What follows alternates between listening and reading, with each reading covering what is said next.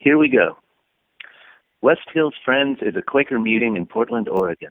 You can find more information about our community at westhillsfriends.org.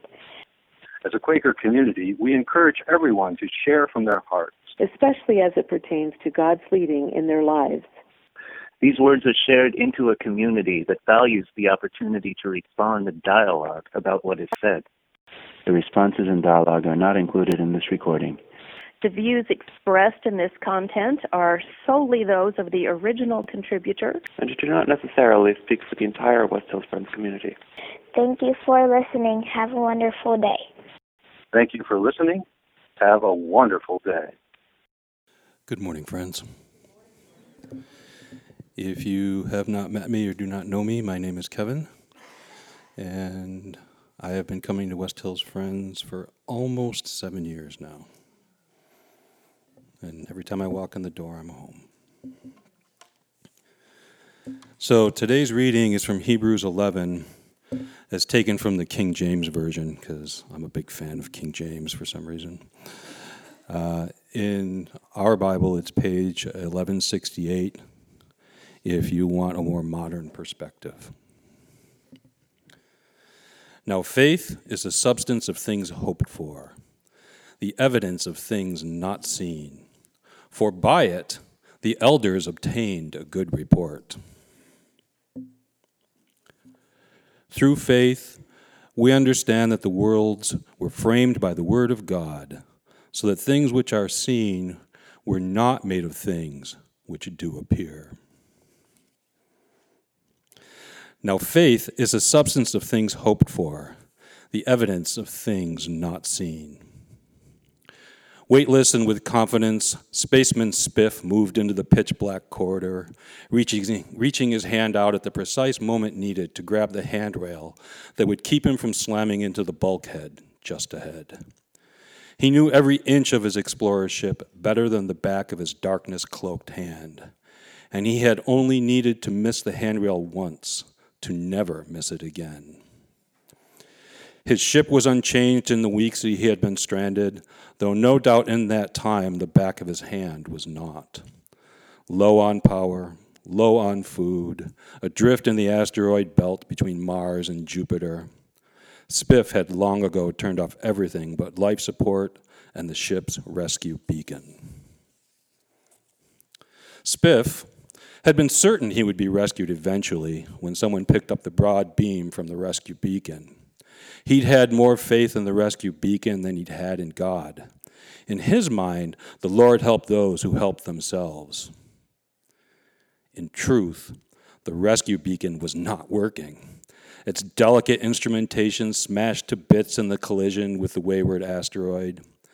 But Spiff did not know that, and the beacon was the substance of his hope that kept him going in the darkness.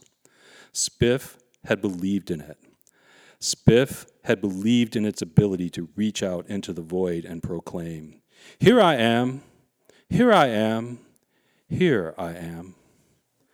He had believed it would be his salvation because, like his hand reaching out in that darkness for a handrail, he could see no other way forward. But now, this faith was wavering.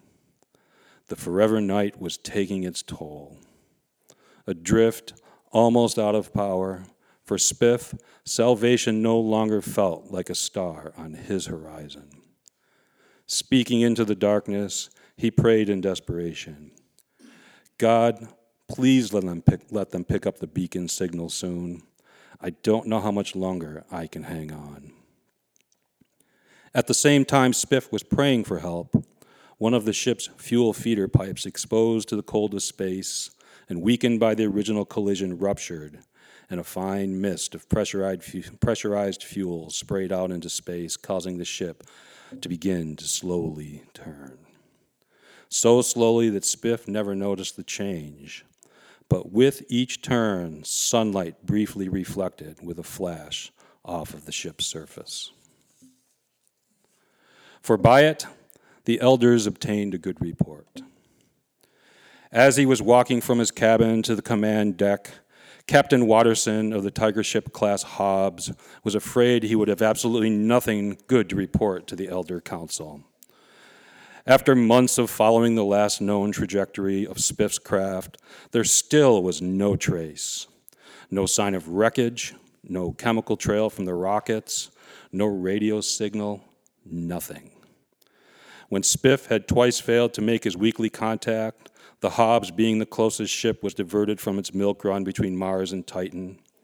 But that was 2 months ago, and time was running out. If they did not find anything soon, the search would be called off. "Status report, Ensign Durkins," said the captain as he stepped onto the bridge. "Any news?" "Still no sign, Captain," she replied sadly. While they had had their differences down through the years, Susie Durkins and Spiff had been lifelong companions, and this was not how she had imagined the relationship would end. Spiff was the most resourceful person she had ever known. His ability to survive the hazards of space was legendary, even to those not named Spiff. She had faith that he was still alive, and she could not understand why he had not found a way to contact them. Still, it was looking like space had finally won, and she was powerless to change that. She knew, just as the captain knew, that the Hobbs fuel situation was reaching the point of no return, and they would soon be forced to abandon the search, lest they, too, became lost in the vastness of space. Through faith, we understand that the worlds were framed by the Word of God, so that things which are seen were not made of things which do appear. Her duty shift ended. Susie was walking to an observation port when she felt the sudden burst of acceleration and the sideways jerk of port thrusters that signaled the captain was changing course. She knew that it meant the search was ending. Despite the hopelessness she felt, when she reached an observation port, she stared out into the blackness of space and once again began the silent prayer she had been repeating for days. "God, please help us find Spiff. I don't want to lose him this way." It was then she noticed a quasar flashing like a beacon where no quasar should be. Excited, beyond hope, she ran across the deck to the intercom and coded the bridge. "Captain, this is Ensign Durkins. I think I found him." Spaceman Spiff was saved.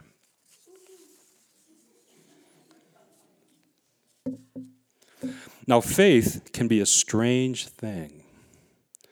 Like Spiff with his beacon, you can have faith in something that will let you down, though you may still reach your goal. Faith can be a strange thing. Like Susie, you can have faith in a person's ability, but it may not mean they alone can fulfill that confidence. Yes, faith can be a strange thing. When it comes to God and the light, even in the dark of night, we know the light is shining. We may not see it in the moment. We may not call upon it until all other hope is lost. But when we truly need it, when we follow it, if we hold on tight to our faith, it can lead us out of our darkness, even when things do not go as we have planned or wanted or thought they would. Often we do not understand the reasons why things have gone the way they have, but then God, not us, is the framer of worlds, and for us immersed in times, things are not always the way we see them. In those times, faith may transcend the limitations of the flesh and of the world, and great things can happen. When in your life has your faith in God served you well, even when things didn't go the way you thought or planned? Where do you put your faith?